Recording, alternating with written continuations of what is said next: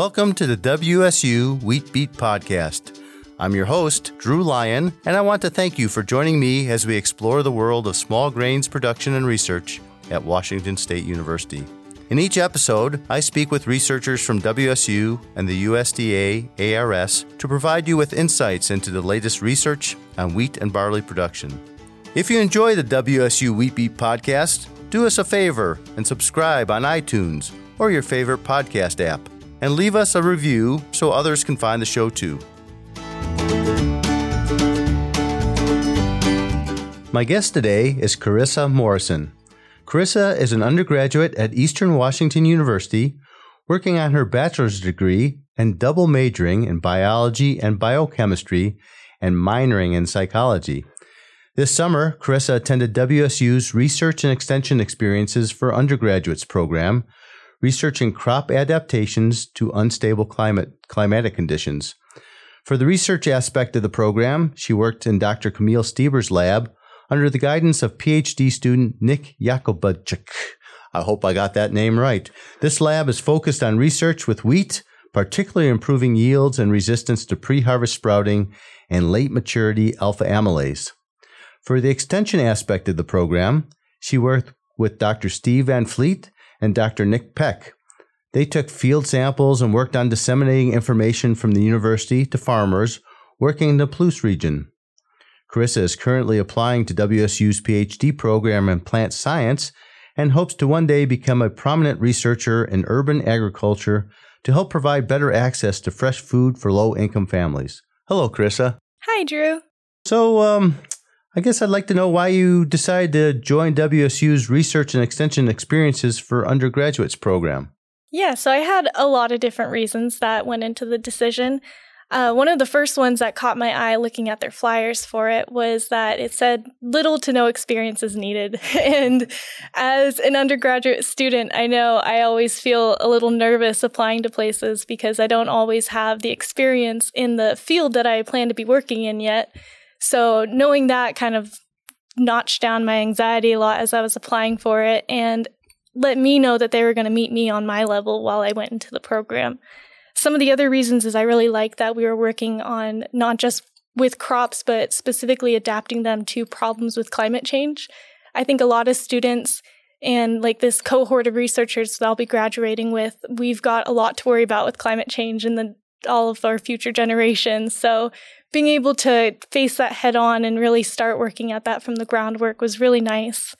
Some of the other reasons that I decided to join is, like you mentioned, I want to join the grad programs here. So I wanted to get that face-to-face with a lot of advisors. And I think that really helps because then they remember my face, I remember their face, and then they can see what kind of student I am. As well as it was a paid internship too. And I know when you're looking for internships, they have a lot that are unpaid. And so when you're working as a student, you might not have as much money to go spend your whole summer with an unpaid one. And they provide housing with it and actually pay you to work. So it was really nice and overall just a great experience. Okay. I know, actually, I'm going to give something away here. It was a long time ago, 1980, I did a summer internship with Extension. So I really didn't have a lot of familiarity with Extension, and that provided that to me. And now I've been in a career in Extension for much of my life. Did you have much familiarity with Extension prior to this program? No, not really any at all, actually. And it sounds like the Extension they were just beginning to incorporate that into the program along with the research this year. And I thought it was really neat doing that extension. I was hooked, just like you. Good. Yeah. Okay. What was your favorite part of the experience in the program? Definitely the people. Making those connections, getting to know other students, other professors, and working with the farmers too, and seeing how things look to them from their aspect. When we were presenting, it was a big group of us undergrad students, and a lot of us were worried about sounding like we were kind of coming from a holier than thou kind of point of view from the university, because a lot of these farmers they're so smart from working with their crops year to year, and they know so much information that, especially as a student, we might not even comprehend how much they already know. So getting to work with all of these really intelligent people was really humbling and motivational too, to try and get onto their level and learn some of the things that they know so I can be of use to them as well. I remember some sound advice I got early in my career that has proven true, and that is never be afraid to admit you don't know something. You get in the most trouble when you pretend to know something that you don't, and you'll get caught up pretty quick. So I found the farming community to be very willing to work with you as long as you admit what you know and what you don't know. So yeah, sounds like good advice to carry on if you continue in that route. So how do you think the research and extension experiences for undergraduate program impacted you as a researcher and an individual? Yeah, so one of the things is it really helped build my confidence. Like I said, I was very nervous going into the program. I had a little bit of experience doing separate research projects at my own university, but since my university doesn't have a lot of graduate programs, we don't have as many professors who are just focused on that research. So this was kind of like a real experience. It felt very real to me to actually be with all these PhD students.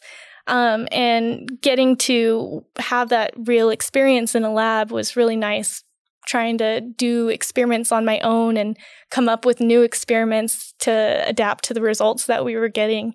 It all felt very hands-on, and I felt like kind of like it was a trial period for going into a PhD program. It was a great learning experience.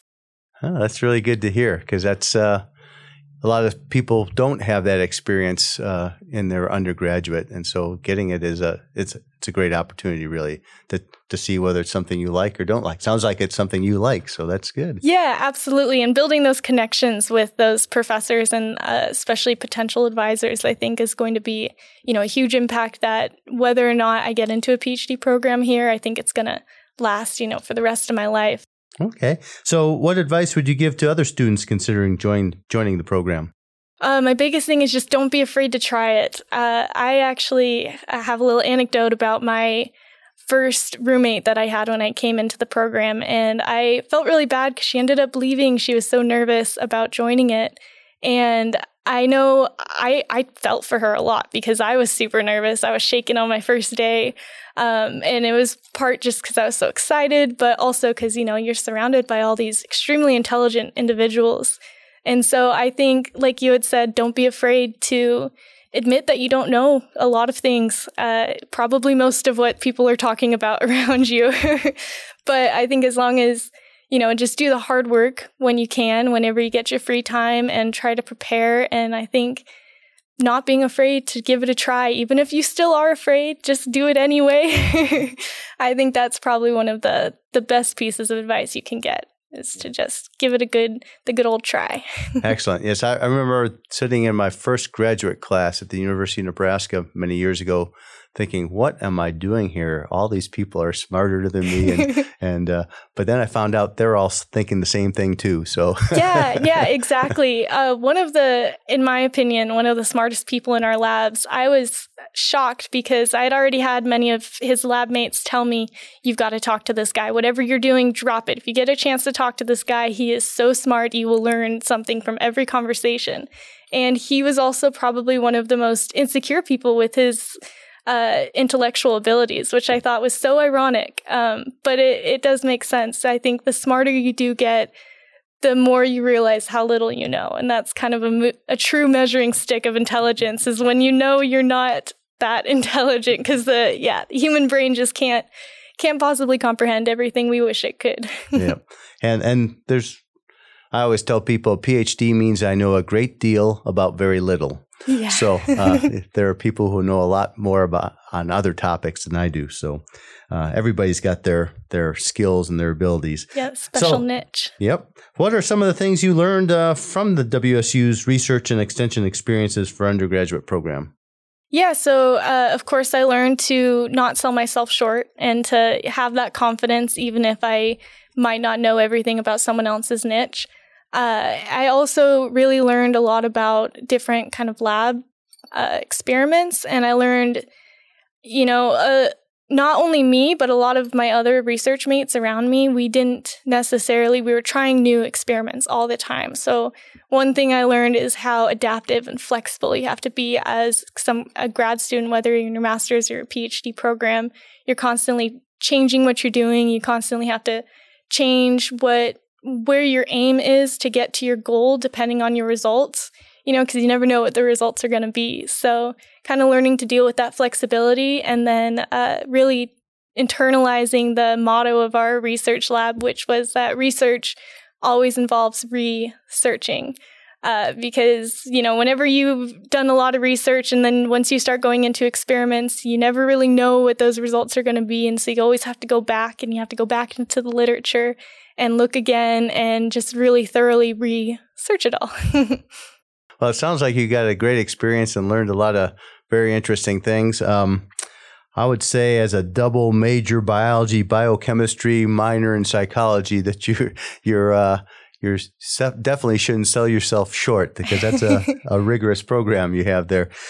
Thank you for coming on and talking with me today about WSU's Research Extension Experiences for Undergraduates program. It sounds like it's a great program to expose people to both research and extension, which is great to see. Yeah, thank you so much for having me on. It was a joy to be here today. Thanks for joining us and listening to the WSU Wheat Beat podcast. If you like what you hear, don't forget to subscribe and leave a review on iTunes or your favorite podcast app. If you have questions or topics you'd like to hear in future episodes, please email me at drew.lyon, that's LYON, at wsu.edu. You can find us online at smallgrains.wsu.edu and on Facebook and Twitter at WSU Smallgrains. The WSU Wheat Beat podcast is a production of Connors Communications and the College of Agricultural, Human, and Natural Resource Sciences at Washington State University. I'm Drew Lyon. We'll see you next time. The views, thoughts, and opinions expressed by guests of this podcast are their own and does not imply Washington State University's endorsement.